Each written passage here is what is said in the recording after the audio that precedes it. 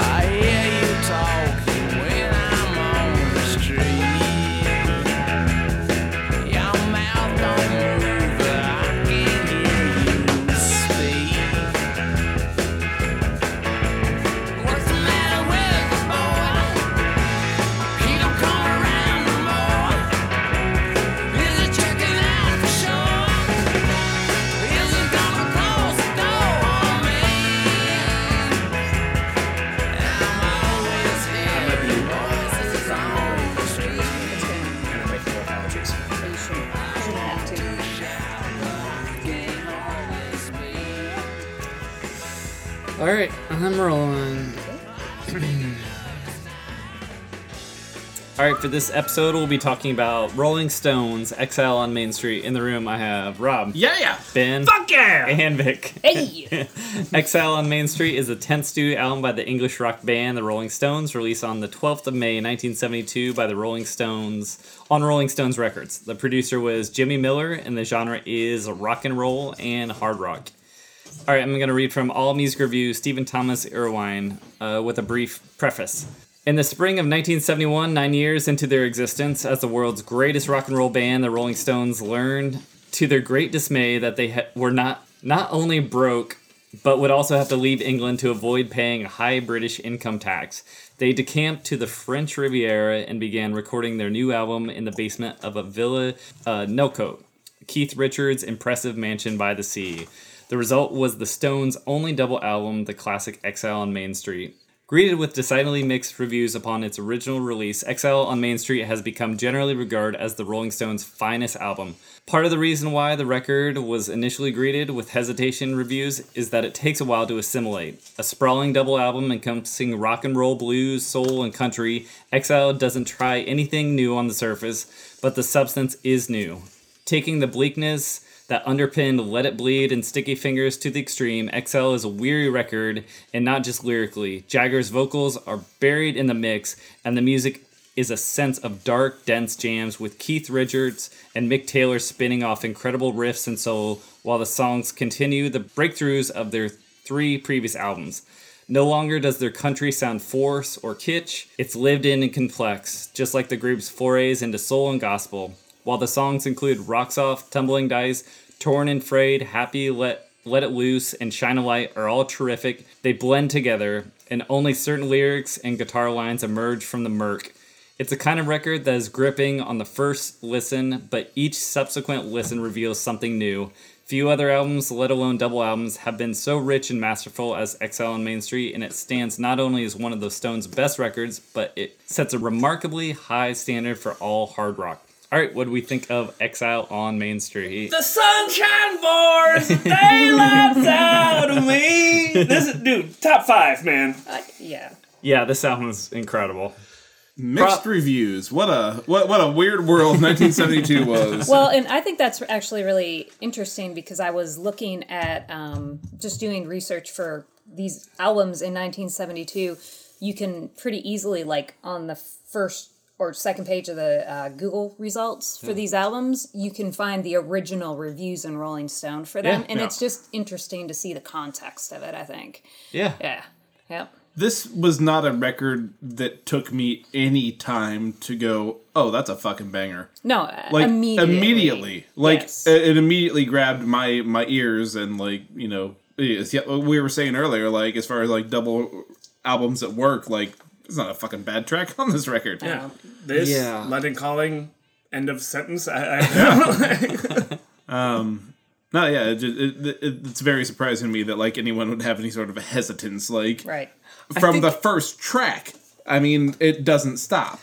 I think part of the hesitation I could see is someone thinking, I mean, it's so wild and it's so sort of unstructured, and if you're not familiar with that sort of like being in a blues club at 2 a.m. and hearing people I never was go off the rails, in that position. I'm just saying, as a reviewer, people are used to this, people performing in a certain fashion, and I feel like this kind of broke that rule of saying reviewers should have visited more juke joints. Yeah, exactly. Because they still exist in 1972. Yeah.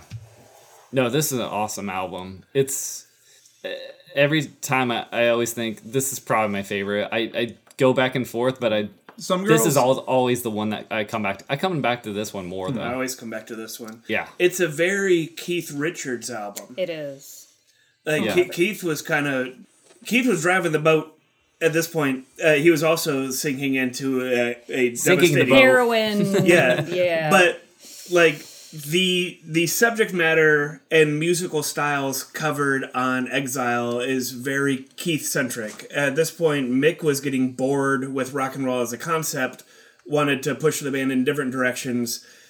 After this, Keith's addiction was enough that Mick really, the next several albums were very much Mick steered. Mm-hmm. But this was just like the high point and low point of just Rolling Stones' dirty rock and roll, and that's why I like it. Yeah. It also transcends too. Like we start off pretty hard with rock, then blues, then going in the country, and then even like gospel, soul gospel. Yep. Yeah. Every time I hear it, I think of like Nicky Hopkins, like killing it on the keys. Mm-hmm. They have a lot of good players that without them, I wouldn't like this nearly as much. Man, you know what I didn't realize? So the recording sessions, especially the ones at Nelcote, because there was the first tier of recording sessions was there, and then eventually they moved to LA to finish it. The Nelcote sessions, they were recording every night, but it was kind of a loose attendance policy. People were showing up at different times. Well, because they also were conscious at different times. Yeah. People were awake at different times. Yes. People were functional at different times. Also, you should mention they went to Nelcote because they were like, well, Keith Richards has to show up for recording because we're in his house, yes, in his basement. Yeah. Nope. He doesn't have to show up. So the whole vibe was so loose. Tape was running every night, but the cast of characters was whoever and whatever. People would show up hours later than other people. People wouldn't show up at all. They had enough talent and enough just friends stopping by that there was always tape running. So there were songs in here. I love Charlie Watts as a drummer. Some of my favorite tracks, from a drummer perspective, some of my favorite drumming tracks on this album, like Tumblin' Dice and Shine a Light, just that deep pocket groove of the drums. Mm-hmm. Those were nights that Charlie Watts wasn't even around. Turns out Jimmy Miller, the producer, is just fine to run a drum set. And when Charlie Watts wasn't there, he's like, all right. And he's just laying down classic drum tracks. Mm-hmm. Wasn't Stephen Stills' record recorded the same way?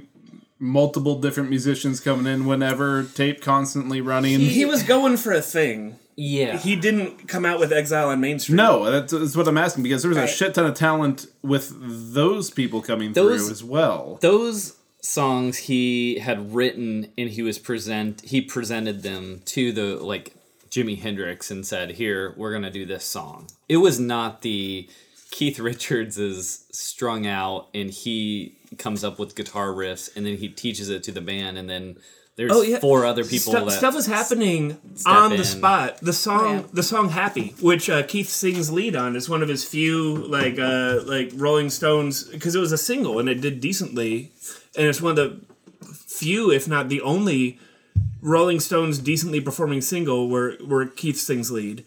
But the entire existence of that song was 4 hours long.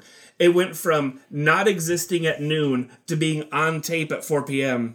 And it was just them in the house. I think it was like Keith and Mick Taylor and Jimmy Miller and a few other people just just dicking around. Most of the band wasn't even there. By mid-afternoon, they had an album track. Yeah. And that was the vibe. And it doesn't always work. It works for the Rolling Stones in 1972. Yeah. Apparently, Mick Jagger hated it. Oh, the vocals are mixed too low. Well, yeah, and so what I think, what I thought was interesting. I was doing some reading about it, and I kind of have a love-hate relationship with the Rolling Stones. I really love this album, and I always have since I first listened to it. But in particular, I just don't really like Mick Jagger, and I read something, some article where he was quoted as saying that he did not understand the praise for this album among Rolling Stones fans because the album didn't yield many hits. As if that's the indicator of quality for music is, for Mick Jagger, is like, how much is this going to sell and how many singles are there? Where I think every song on this album is solid and it's great and I don't give a shit if there's a single on it. Yeah, So- they weren't going for the singles. No, and that's not the vibe of this at all. It's a mood. I also like Keith Richards' rebuttal to these like early 2000s Mick Jagger interviews where he's panning Exile on Main Street. Right. Keith Richards says, "I would never take Mick's recollection of anything very seriously." Yeah. Just such a prima donna attitude. He was probably about it. probably bitter because he was the the leader of the band, Right. But he's not the leader of Keith Richards. No, and he couldn't control the process at all. Absolutely So- not. You had to run away from your fucking home Yeah. to record this record at your friend enemy's house Yeah. who's on heroin Most of the time. most of the time. Yeah. Yep. The best thing that that Mick Jagger ever did was the slowed down version of Dancing in the Street. That's the only thing worth looking at of his work. So I thought it was really interesting. I don't know if you guys have seen Amazing Grace, the movie of the documentary of Aretha singing. Have you seen it? I have not. So did you notice how they show, the Rolling Stones, at least Mick Jagger, in the audience for like the second night, I think. And so when I was reading about this, they were in LA to finish up this album, and that was what caused them to like go back and record Shine a Light, was going to see Aretha sing. And if you haven't seen that movie, it's incredible. But I think that's also the point where they got busted in France, but they were actually in LA, and so they didn't. They kind of avoided that. They did come back though, and kind of patched it up. Double Exile? Yeah, absolutely. exiled from their exile. Yeah. I mean, Yeah. What do they get busted that's for fucking in outlaws. Yeah, France? dude. They are Okay. outlaws. They just find a bunch of drugs in the house. there was literally a drug runner in the house Yeah. pulling in pink like heroin, which they called cotton candy.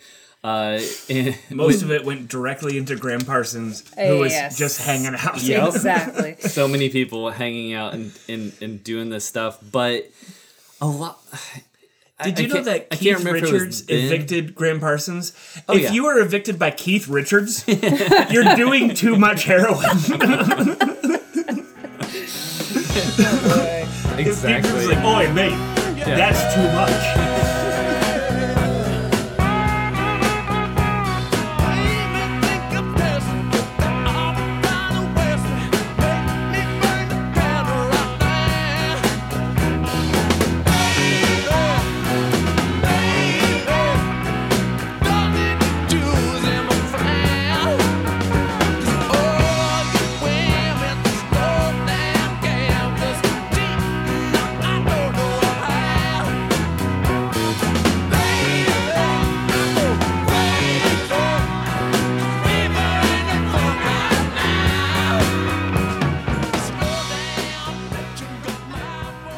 Someone was like, why isn't Graham Parsons on this album? And I had read that he was real shy about coming down because they were like, hey, come down, hang And he's out like, with us. I don't want to be record. around all the Nazi swastikas on maybe. the walls. I don't know, maybe. Well, I mean, I don't actively hear Graham Parsons on this album, but I hear Graham Parsons' influence in, like, say, Torn and Frayed. Oh, the country tinge Like, of so Torn many and of Frayed those. sounds like it could have been a Burrito Brothers song. Yeah. To go back to your what they're busted for, they were busted a couple times, I believe, but that time was just for drugs because the French police was starting to get You can't do drugs in our Nazi house. Right. Well, and it's not like they had real close next door neighbors, but weren't like the people in the surrounding houses and properties started to actually. They knew what was going up. About also, Keith Richards, someone he went down to the harbor where he was getting a boat. And someone hit his car, scraped his car, so he pulled out a German hunting knife and threatened this Italian couple. Just another thing he found in the basement. Right, exactly. That man. The harbor master came out and was like, "Hey, what are you doing? Don't threaten these people." And he let those people go. And then Keith was like, "I'll fight you too." And then the harbor master just laid him out with a right hook. He goes down, and his friend comes over and punches the harbor master. And then Keith Richards grabs a gun, but it was a toy gun from the car that his kid had, and he pointed at him, but the harbor master had a real gun that he pointed. And then, of course, his friend Tony was like, No, he's speaking in French. He's like, no, it's not a real gun. It's not a real gun. And then they basically left. Then he realized, oh shit, we're gonna absolutely be busted because they know exactly who we are, they know where we live. Oh, for sure. And so he basically said, everybody just get out. Clear out, let's do all this. Dang. That's rock and roll, man. That was it. They came and I think there was an undeclared amount that they paid. I think it was sort of a bribe under the table sort of thing. Then they signed some records and everything went away. Bringing rich a is knife cool. to a gunfight in a French harbor. Yeah. The Keith Richards saga. But another time that, Don't bring a toy gun to I think they were running so many drugs. Bringing a knife and also a toy gun. They just showed to up an at actual the house. gun. Yeah. They had to pay fines and, Man, there's so few guns in France. Who'd have thought that Harbor Master would be one of the 8 folks? Oh, maybe he's somewhat like law enforcement. Have any of you dorks read Nick Kent's The Dark Stuff? There's a wonderful chapter on him hanging out with Keith Richards. And I can't recommend that book enough. Yeah. I will bring it next time and one of you can borrow it. Sweet. Because it's... Yes, please. It's everything from Nick Kent was a musical journalist, and so all of these stories are from this particular point in time in the 70s of of all everything that we're going to be covering. It would be a good refresher. Awesome. I'd love to read it. Yeah, it's beautiful. So I go back and I just keep going back to this album and wondering how did it ever get done?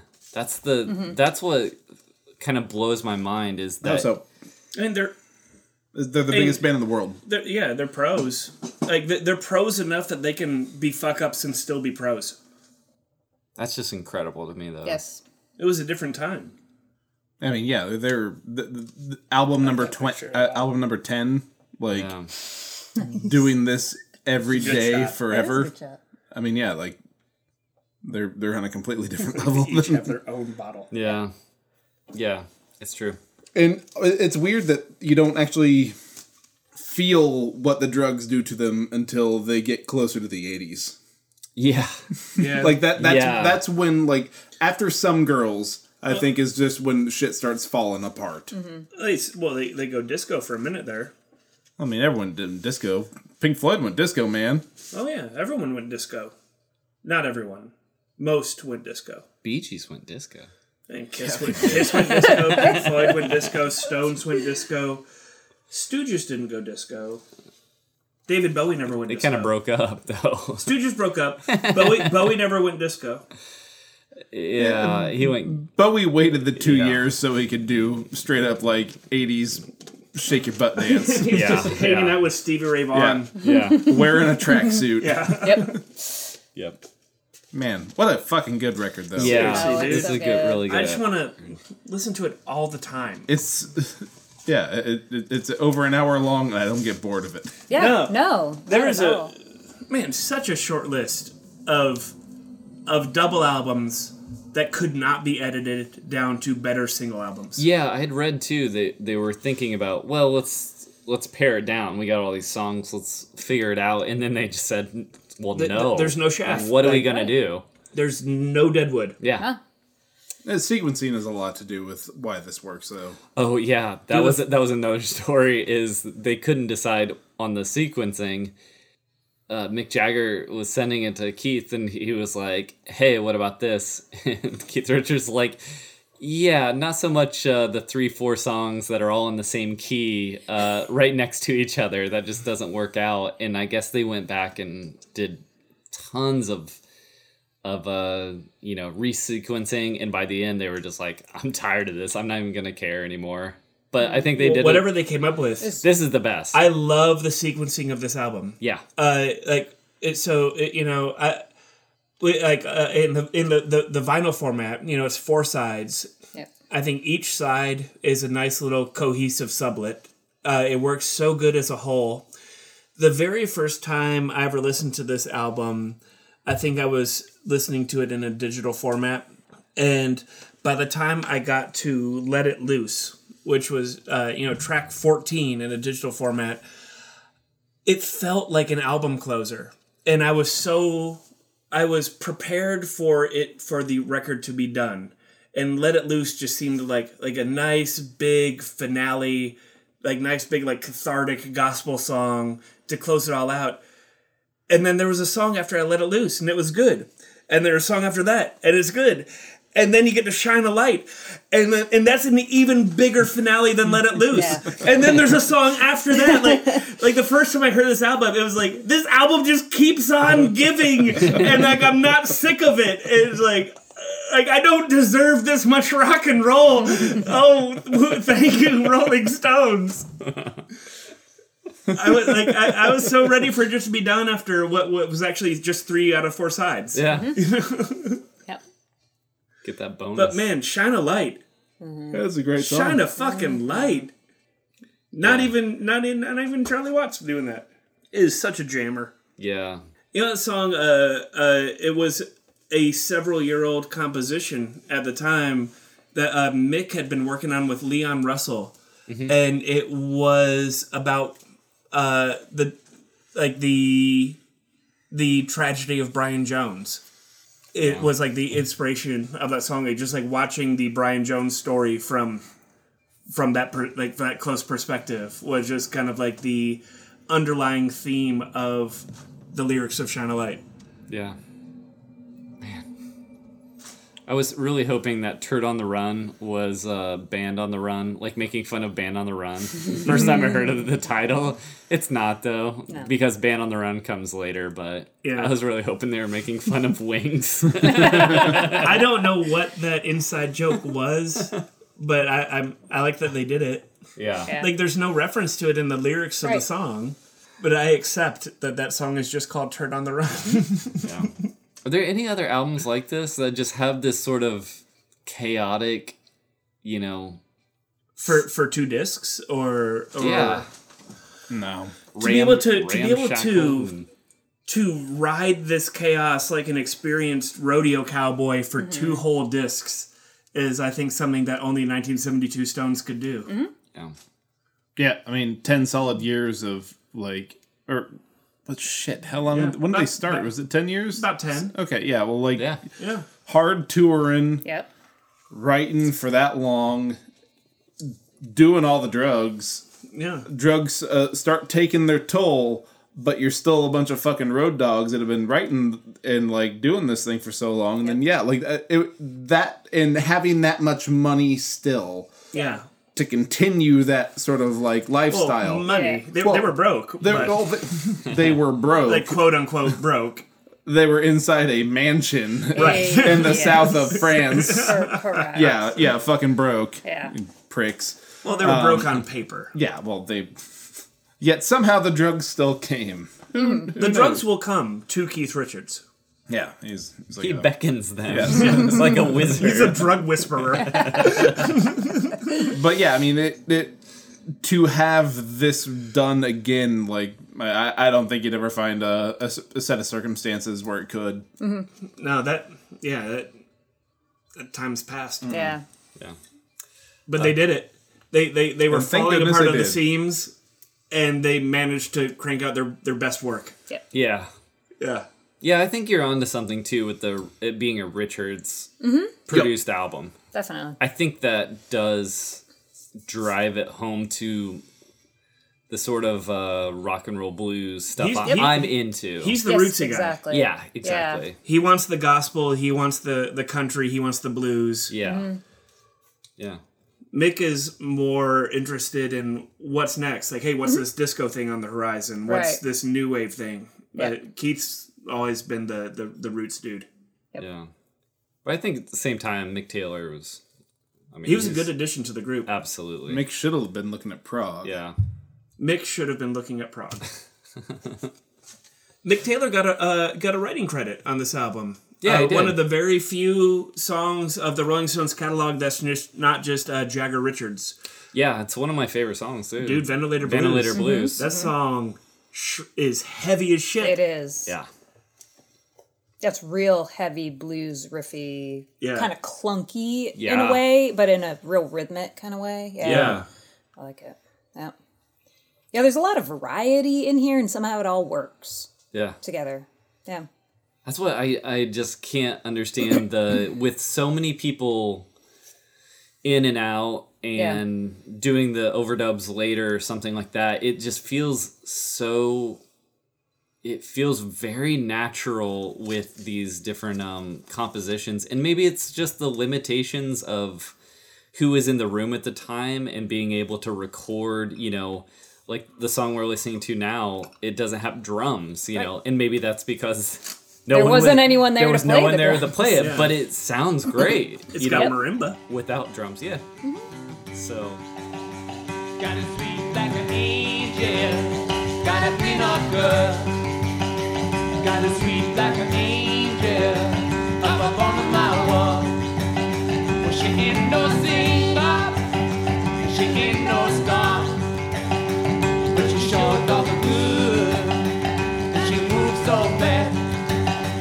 But the gal in danger, yeah, the gal in chains. But you keep on pushing, what you take on bed.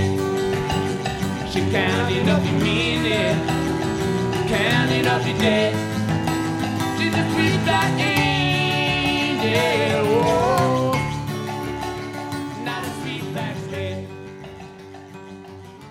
I don't know.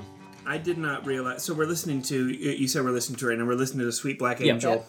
which is I didn't know about Black Panther Angela Davis and her fight while she was facing murder charges. I didn't know. Really? Yeah, I Yeah. didn't know that until there's definitely a lot about these songs that I did not appreciate Yeah. the context of until I was actually reading about it. When did you all first listen to this? I know. When I moved down here, honestly. When I moved, yeah, it was Weird, that's- Rob and I moved here. We were roommates. We moved here at the same time, and it was right when I moved to Louisville. We were hanging out with Max and Jackson every day. Yep. Jackson And- is the And this reason I album started listening to was it too. was just part of those hangouts. Yep.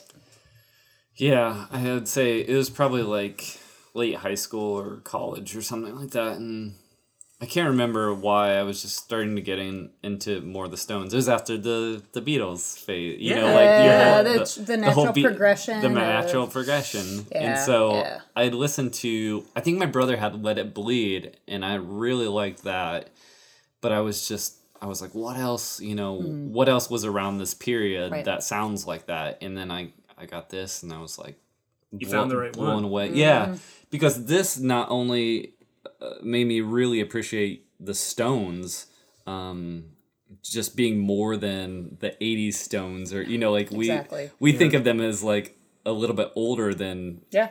not coming from that generation. But at the same time, it made me go back to the earlier Delta blues stuff that then I really got into, of digging deep like they did, of going to those those originators of like Robert Johnson and all that stuff. Like that, this album is like a big catalyst for me. Yeah. There's a couple like deep blues covers on here. Yeah, there's is it Harpo Slim or is it a Slim Harpo and Robert Johnson? Yeah. Yeah, I remember checking those out and then just digging back from there, or I guess forward in terms of Robert Johnson. There were a couple of things that I read about this. I mean, there's so many stories, but one of the stories I had never heard before, and I was like, why isn't this brought up more, is they bought a full-size roulette wheel that they took to the house, and people would play roulette until 1 or 2 in the morning, then they'd change it to poker and sometimes craps. I never knew that. Huh. With the song like Tumbling Dice and... Right. Yeah. There's another one about There's a gambling, casino, casino boogie. yeah, and, yeah, you know, like I heard on Tumbling Dice, what I had heard was that Mick wasn't that much of a dice player at the time, but the housekeeper of Keith Richards' mansion was.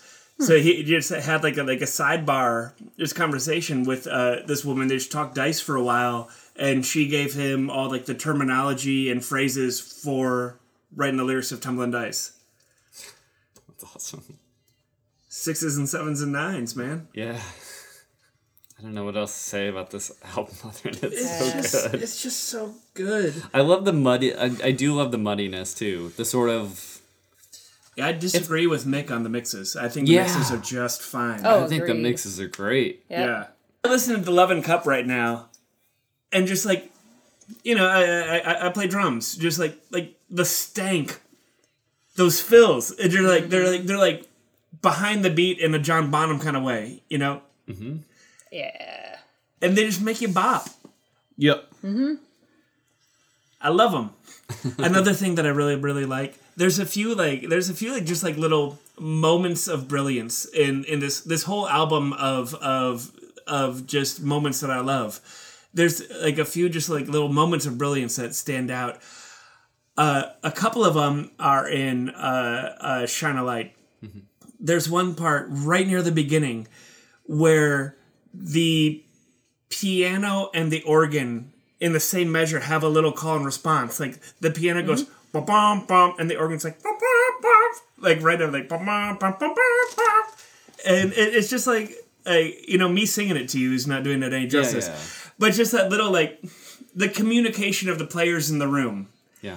and just picking up on that little thing and furthering it. And then right after that, at the very beginning of like the first verse, there's just like a little rim shot after the first thing Mick sings. It's like, "Booka." And it's really, really, really nice. It's just so cool. It's like the tastiest thing. Listen to Shine a Light again, and listen after the first line Mick sings. "Booka." Seriously, it's oh my goodness. It's just like salt on popcorn. It's just great. Yeah, the players on this album you can't get better. You got Nicky Hopkins, you got Bobby Keys. Yeah. And then once they get to LA, Yeah. even more, you got Dr. John. Yeah. You've got Yeah. Leon Russell. Wait, maybe not Leon Russell. I know he helped write Shine a Light, but I don't know if he was there for the recording of it. But absolutely Dr. John's there. Yeah. It's really amazing too to look up the session musicians on like a Wikipedia or something like that, and just see like they were on this song, not on like they're all on different songs. Yeah. They're all on different tracks. Same with the band. Actually, same with like Mick Jagger. They actually specify who's on what on, track. yeah. Dude, there's discrepancies on dedicated bassist Bill Wyman. There are discrepancies on how much he contributed to the album. Yeah. Because it's just the nature of it. Like there are some days where they'd feel like playing, and maybe everyone, because Bill Wyman wasn't one of the addicts they were dealing with. He was a varying degree of abstaining. Yeah. Whatever that is relative to the rest of the Rolling Stones. Right. But there's songs where Mick Taylor would just pick up a bass and double it because Bill Wyman was just not in the room at the time. And you know, now like decades later, there's still discrepancy on who actually played what on what. Yeah. As Richards was picking up Marlon's toys in the living room one night, Greenfield watched him grab a mystery peel off the floor. Bam, he throws it down his throat. Greenfield says, "Who knows what he put in his mouth? But that was Keith. Could have been a vitamin, but I don't think so in that house." There's so many like little stories like that. Yeah. Anyone else get on Shake Your Hips? It was a blues cover of Slim Harpo, but their treatment of it, I get whiffs of Lagrange, which is just 100%. a couple years years on the horizon. You know, Oh, for sure. Yep. Oh yeah. just that Texas shuffle.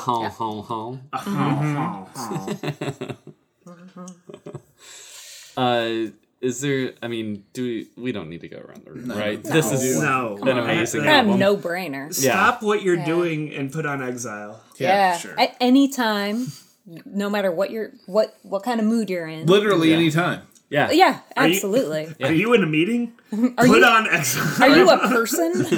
Are you at a funeral? Hey, there's songs. You could play it at sure. my funeral. Go ahead. Yeah. Oh, absolutely play Exile at my funeral. I would say though, it's definitely a party record. Yeah. Yeah. Put it on at a party, right? Yeah. Yeah. Totally. Yeah. Late night. You can party as hard as you want, and you're still going to be taking it lighter than the folks you're listening to. Exactly. Yeah. You've never partied as hard as You never Rolling would, Stones. never have, and never will. Unless you were part of the production of the Black Sabbath album 4, you have not partied as hard. Are you snowblind? Yeah, I am. All right, next time we're going to be talking about Lynyrd Skynyrd, pronounced Lynyrd Skynyrd. All right, thanks, y'all.